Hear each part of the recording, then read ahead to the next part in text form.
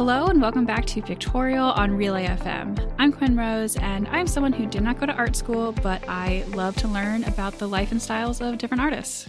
Hi, and I'm Betty. I'm also someone who did not go to art school, but I also love learning about all kinds of different artists. And I used to work as a gallery guide at an art gallery, but because of the pandemic that has gone on for a really long time, I couldn't even go back, even if I wanted to. But that doesn't stop me from researching art. Well, our last episode that we put out, we talked sort of generally about abstract artists. And one of the people that we mentioned pretty briefly was an artist named Piet Mondrian, who was a foundational person in sort of the emergence of modernism in art. And both of us are fans of his work. And so we decided to come back and just spend a whole episode talking about him and his life and the philosophies behind his art and what he's really all about.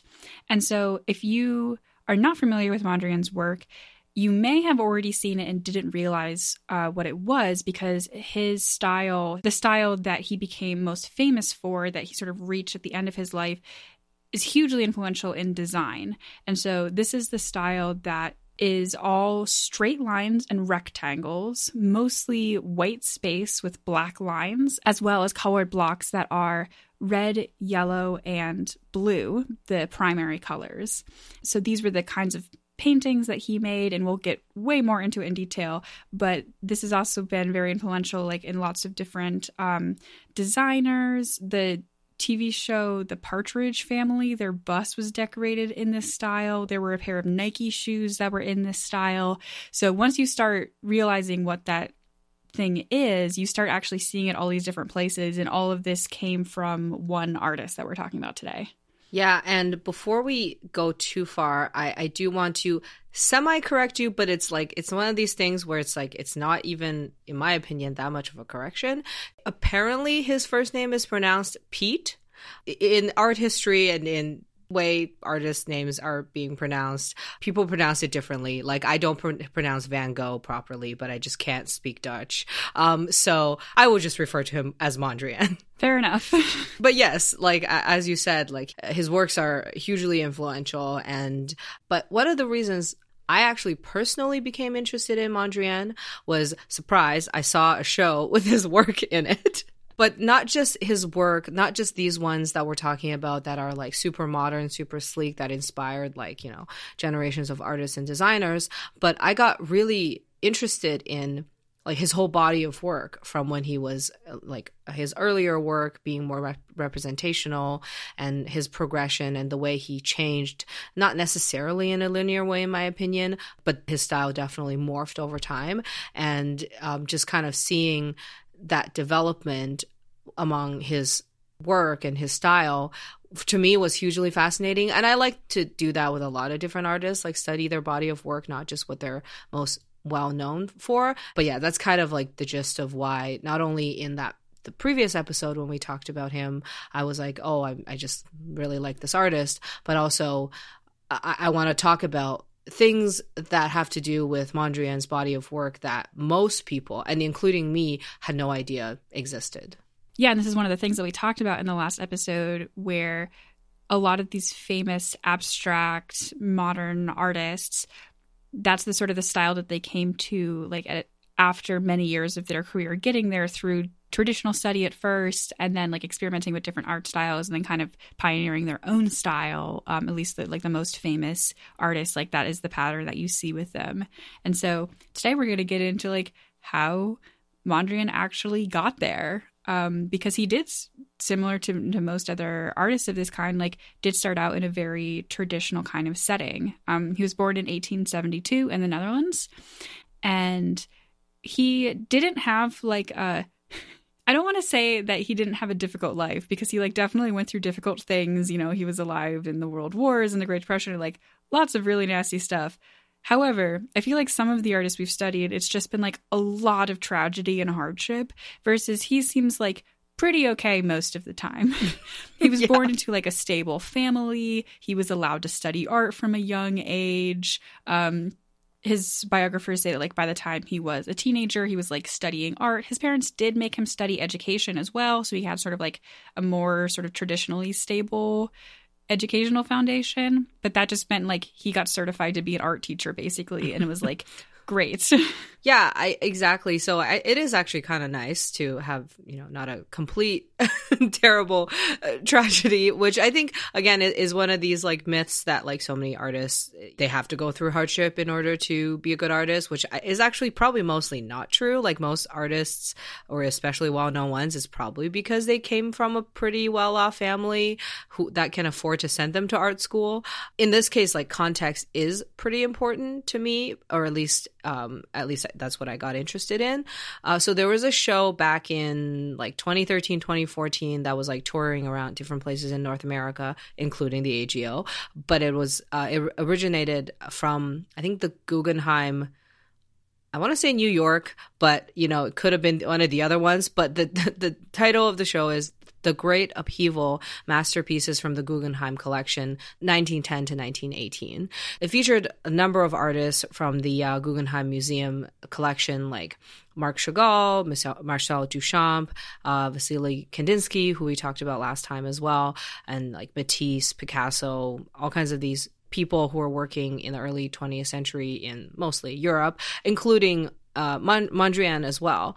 And so like the show really was to kind of just showcase like, here is like what artists were painting leading up to World War I and throughout World War I. And so it's not trying to tell like a definitive narrative, but it's just like, like just know the context of what these artists were working in, and their artworks are not necessarily about the war, but you can kind of see how it influenced them. I'm more interested, at least these days, in studying art history from the standpoint of like context and what's going on in the world and where these artists are and what they were influenced by in society. Like I'm less interested in just studying about Cubism or Impressionism or Dadaism. And while like I am interested in the isms, like it feels like, to me, as well as to, again, quote unquote, non-art people, it's just much more interesting and relatable to think about it from the perspective of art history actually about history. Yeah, for sure. I mean, like with Mondrian's work was incredibly influenced by not only the art movements that he was around, but like the current events that he was living through, and as well as his kind of like religious philosophical beliefs in the world were a huge part of where his art style evolved to. So like basically this man's life was, he grew up in the Netherlands, he did a lot of art there, he moved to Paris, did a bunch of art there, and got really into Cubism. He came back to the Netherlands to care for his father, and oops, World War I. Is that disrespectful? It was a long time ago. It's fine. The tragedy of World War I broke out, and so he was in Netherlands for that time, went back to Paris. Then there was, rising fascism in Europe, ended up moving to London to try to escape that. But then when things escalated even in London, he moved to New York and lived in New York until he passed away at the age of 71 from pneumonia.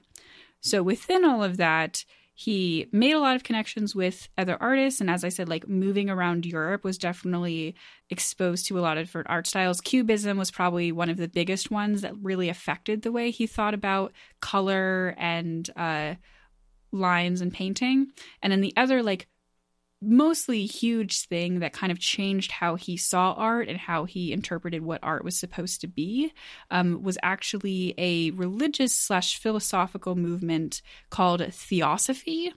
And to sum it up briefly, Theosophy was a religion that was like very influenced by like Hinduism and Buddhism, but it was established like in the United States in like the late 1800s, was pretty popular in the early 1900s.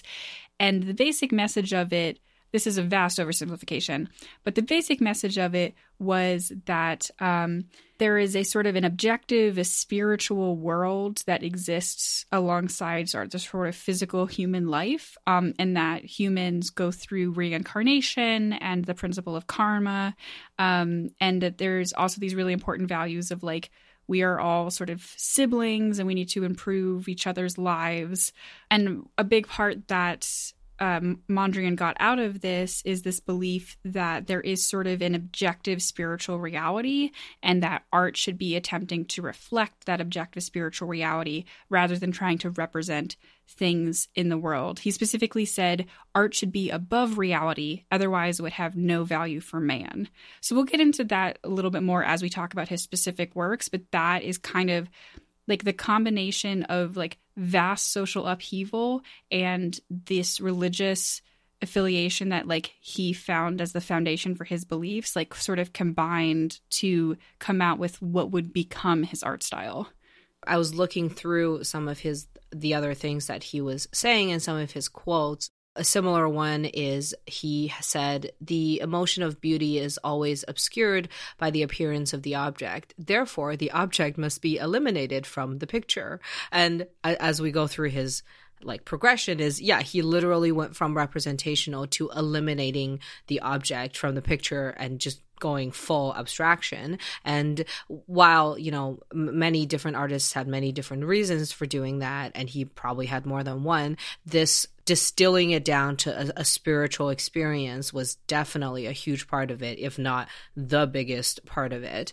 And from what I gather from, learning about his work and some of the things he said in his thesis in what he's trying to establish, and it's not just him, like many artists at this time were not only, going in the direction of like pure abstraction, but also inspired and or were a part of the Theosophy movement. And there are these like fundamental qualities and or fundamental elements in like the universe, and like understanding them or depicting them or exploring them like gets at, in their opinion anyway, the truth, or maybe not so much the truth, but some sort of like spiritual enlightenment.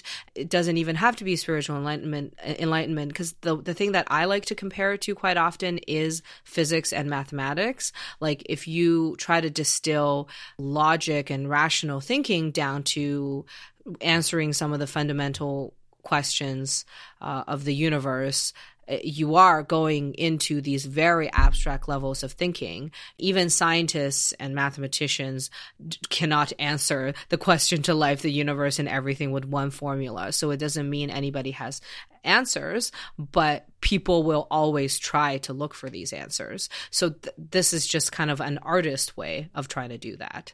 So do you want to get into some of his work as examples of this? Yes. But before I get into the examples of the Theosophy, I do want to like quickly kind of cover some of his early work. So Mondrian is associated with this art movement called Luminism, which we don't have to get into exactly what that is, but it is much more representational, and it's closer to like 19th century romanticism, where people are painting landscapes in very realistic and naturalistic ways. And that is kind of where he started. But very quickly he started to like make abstractions even on that level. So this painting from 1908, it's called Mullen Mill in Sunlight. And basically he's painting, like you can definitely see this is a mill and there's sunlight coming through because the colors are evoking that. It is pretty obvious that it is abstract, like it is, you can kind of see this mill and then there's the sky with sunlight, and then you can kind of see like what looks like to be water in the foreground and like reflections of the mill, but they're in pretty already distilled down shapes and colors. And the thing that it wasn't obvious in the beginning, but when I kind of read the description of this painting, is that he only used three colors, which is yellow, red, and blue. And he blended some a little bit, but not really. Like it is just composed of pretty much three primary colors, and it's already approaching this like geometric or at least blobby style. And some people may call this post-impressionism or fauvism or whatever, and it is very similar to people like Matisse and maybe even Van Gogh's work. But he's obviously aware of these other artists and they're all influencing each other. But this I think is a pretty good example of him diverging from a more traditional style. I believe this is one of the first examples of him only using primary colors, which would later become, with primary colors in black and white and gray, would later become his distinctive style. And here it's like, it's very different than what his paintings eventually became, but it's that red, yellow, blue. Yeah, and then actually a work of art that I should have mentioned before this, but again, I'm not going to talk about too much, is if you look at, he did paint this a year later or a year or two later in 1909, 1910, which is why I said it's not like linear. He didn't go directly from painting in one way to another. He kind of went back and forth. So the painting Spring Sun from 1909, 1910 is a series of just trees in front of a castle ruin. And this, again, it's already slightly impressionistic, not totally literal, but this is much more in line with like something you would expect from the late 19th century of somebody painting a landscape with buildings and trees in front of it. So again, like when I first saw this show, I knew obviously Mondrian painted in different styles before, but just seeing a painting like this, I don't know if this exact one was in the show, but I was just like, oh yeah, this guy painted in more representational ways, and it's pretty good. One thing that we haven't mentioned yet, which is kind of a side note for his work, but he was really fascinated by trees. He thought trees were so cool. He painted so many of them. And even though like his most famous style is not representing trees, like if you look at a bunch of his tree paintings and sort of line them up, you can actually create this continuum where it's like, oh, maybe these blocks that he ended up with the end are just like flattened out trees. You can see that line being drawn. Like there is this pretty cool article on mteasel.com by Dan, who kind of summarized this in a way, like showing, okay, here's a very representational tree that he did in the 19 teens or maybe even earlier, and then it's like a grayer, blobby type trees, and this is where you can kind of start to see the Cubist influence from people like Picasso and Braque, and then it became more Cubist because those artists were also becoming more and more abstract, and the trees, you just see lines, and it might as well be a stained glass window at this point, and then it just became like more geometric, like, because trees are they're more organic in shape, but curvy lines is what you would expect, but then the curvy lines became more rectilinear, and then the curvy lines just totally left at one point, and then he's still using like these natural colors because again, trees usually you say associate like browns and like dull colors, but then he was just like, okay, well, let's start to add more color, or sorry, not add more color, it's just mix less color, because again, usually when artists are painting, they start with the more primary colors, and then it just became colors, and then it just became even less colors, and then it was just squares. So we are back to squares. We always come back to squares. This podcast is about squares. So like a specific painting that I guess like is the reason why I am a huge Mondrian fan.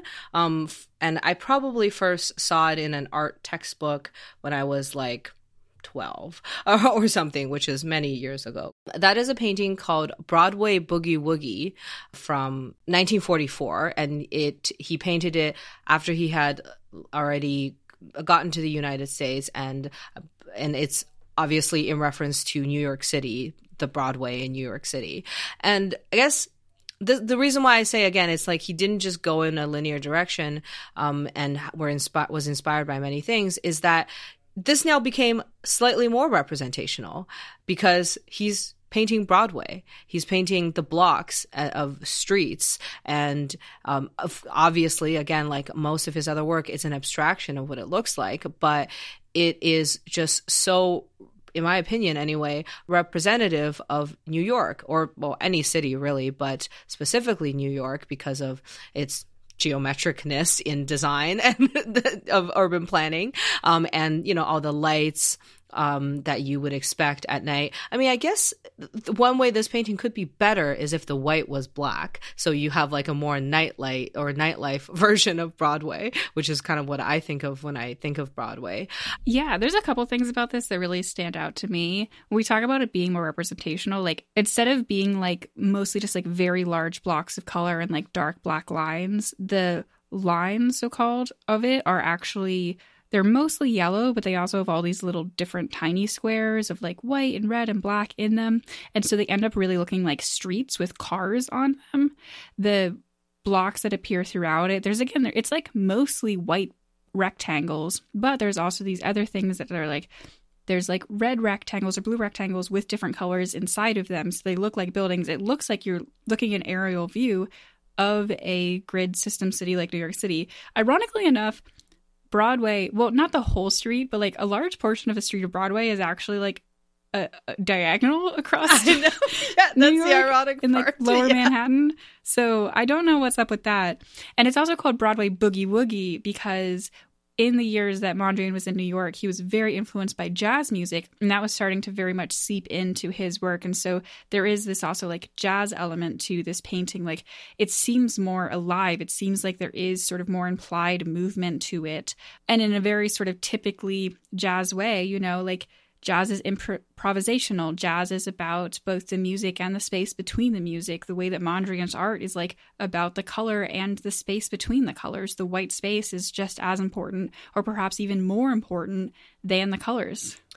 Yeah, exactly. And it's like jazz, as well as a lot of other, you know, modern movements, whether it's art or music or architecture and design, like a lot of it is about quote unquote avant-garde. Like it's not a traditional way of interpreting things or representing things, and some people think it's weird and too random or whatever, or at least at the time and even now. So like incorporating these aspects into his work is like, again, just kind of reflects his environment and modernity and all these things. And again, I think the reason why this episode is different from Squares and some of the other talks about modern art is that while this person, you could say some of his most influential work is some of the most like abstract and maybe hard to get into type of work for most people because it's just squares.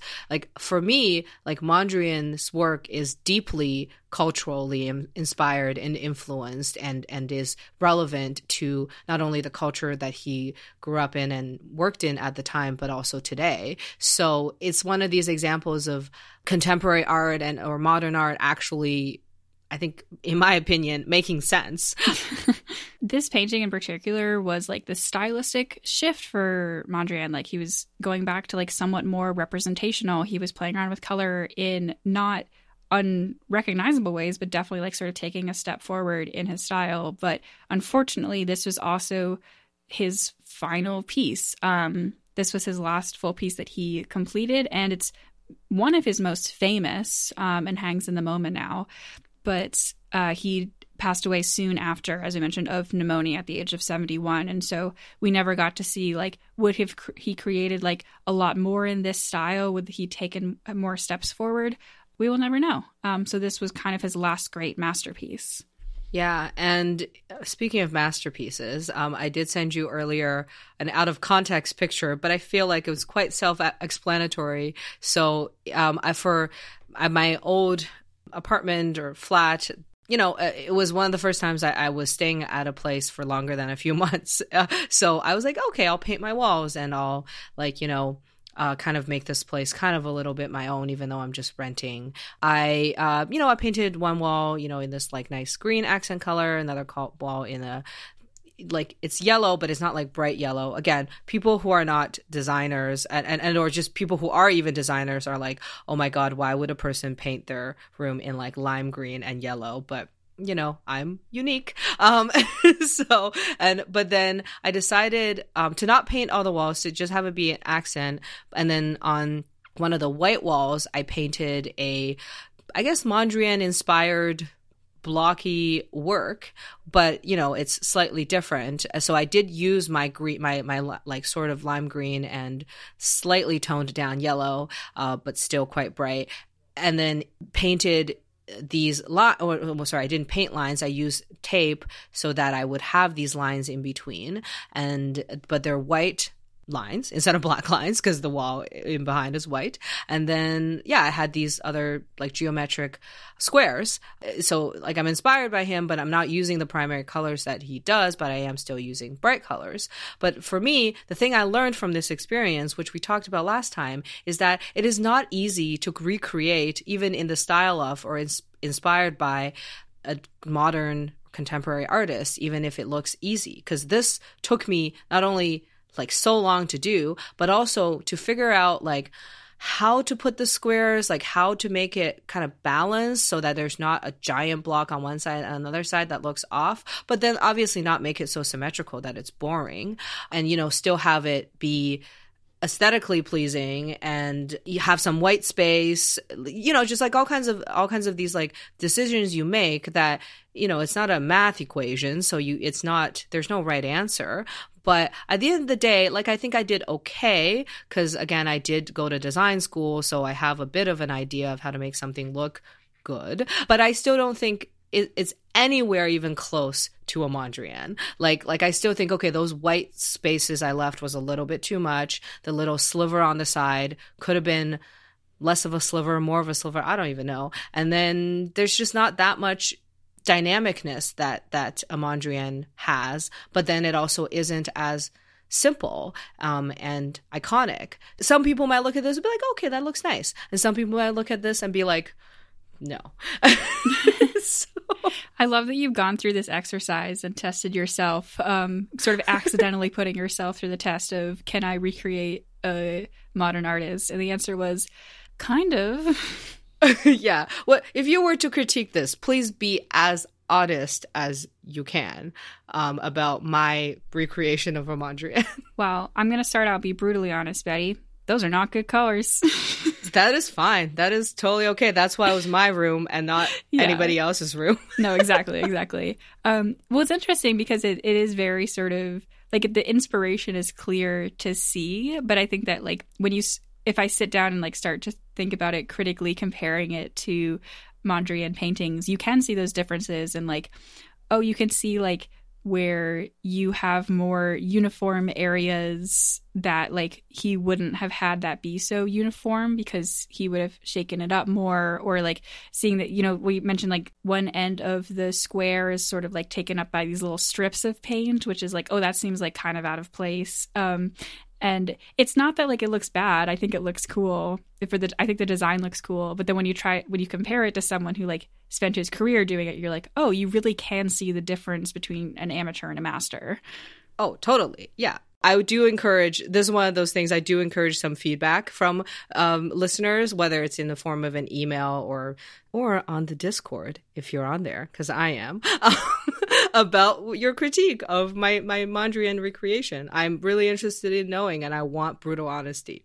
This also gives me an opportunity to talk about something that I found very fascinating about Mondrian, which is sort of his working space. And so when he set up a studio, what he would do is he would have these big blocks of like colored paper in his, you know, primary colors and white and black that he loved to make paintings out of, and he would rearrange them and have them pasted all over his studio. So basically, he was living and working in a Mondrian painting as he was painting them.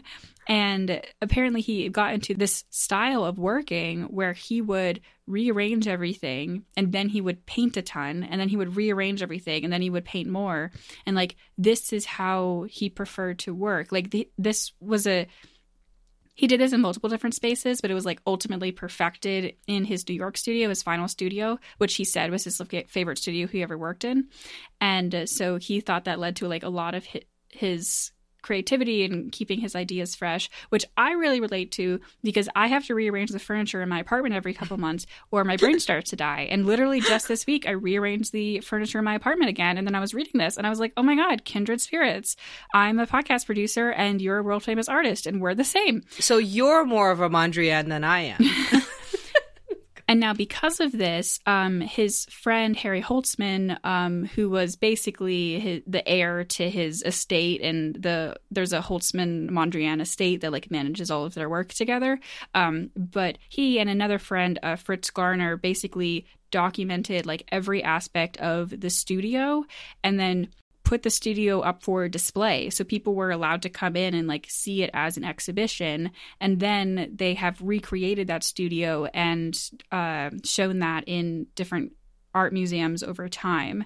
It's called the Wall Works, which is absolutely fascinating. And I love that, like, out of all of the work he made, one of the works that he didn't even intend to like go on after his death, like, was the physical space that he was working in this perfect snapshot of the day that he passed away. So if he had passed away a year later, it could have been completely different. But this is now like this settled work that we have that exists as the Mondrian Wall Works. We will need to do a field trip once life goes back to normal. We have a million field trips. I know. I don't think it's been exhibited in a long time, but hypothetically, it's still out there. Could come back if anyone hears about it.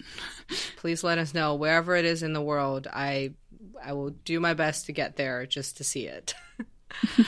And so speaking of like offices and like architectural spaces, like we spoke earlier about the design movements that he founded, as well as continue to inspire like designers and architects and just kind of all kinds of people around the world for. I think, not going to get into it too much, but we will leave some links in the show notes that are of buildings and offices. Like I see this, like I found this really cool like Mondrian inspired bathroom somewhere in the US that is just like all these tiles are done in like the red, yellow, and blue, and then the lines are there. But of course, this one I actually really like. It's not a literal interpretation, rather than some of the buildings, which is just like, here's a facade, and it is a Mondrian painting. I basically just Googled for like Mondrian-inspired products on places like Pinterest and stuff, and there's like earrings and like furniture, and of course also like T-shirts and flower vases and like toys and dish towels, and like honestly, if you can think of an object that somebody could put one of these geometric patterns on, or in a, I think in some cases pretty creative ways, like these lamps and stuff, it's been done. And you can continue to do that yourself. Again, like I painted a poorly done Mondrian, or at least Mondrian inspired thing on my wall. Lots of people still do.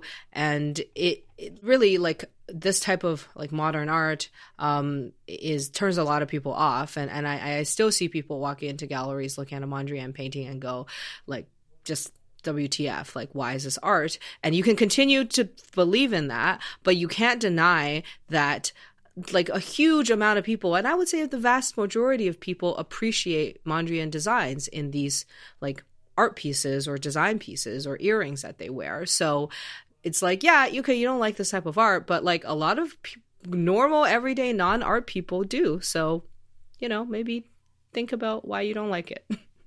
Well, it's always fun to just basically dive into an artist's work, especially an artist who is so foundational like Mondrian, and who you can still see like very present all around us. It does, like, I'm such a sucker for art museum gift shops. I rarely buy things because I mean, just in general, I like try not to buy too many like things, but every time in our museum gift shop, I'm like, oh my God, they're so cute. Look, they put Mondrian like on earrings. I want it. Anyway, but thanks for listening to this episode of Pictorial and us just gushing about this art style for a while. And you can find our show notes at relay.fm/pictorial. And you can find us on Twitter or Instagram at pictorialpod, where we will post pictures of the stuff we talked about. And also, we never say this, but if you wanted to leave us a review in Apple Podcast, that would be nice. We don't really care about reviews, but I'm going to be totally honest. There's one sitting there right now that's like really mean. And I think it would be nice if there were just like, if you enjoy the show and you want to give other people the chance to like look at reviews and see like, oh, people enjoy this show, I could give it a shot. That would be really nice of you, just so there's not just like a negative one sitting there. I absolutely agree. And again, I welcome constructive criticism as well. So, if you have it, please do. And we want to know how we can improve. But sometimes they're not quite constructive, in my opinion. And I would just like positive and constructive reviews more often. That would be nice. I just want to balance in the comment section of the reviews, just so people aren't like, oh, this show looks terrible. You can also, if you want, find me on Instagram at AspiringRobotFM. And you can leave positive or negative comments on my Instagram, and I don't really care.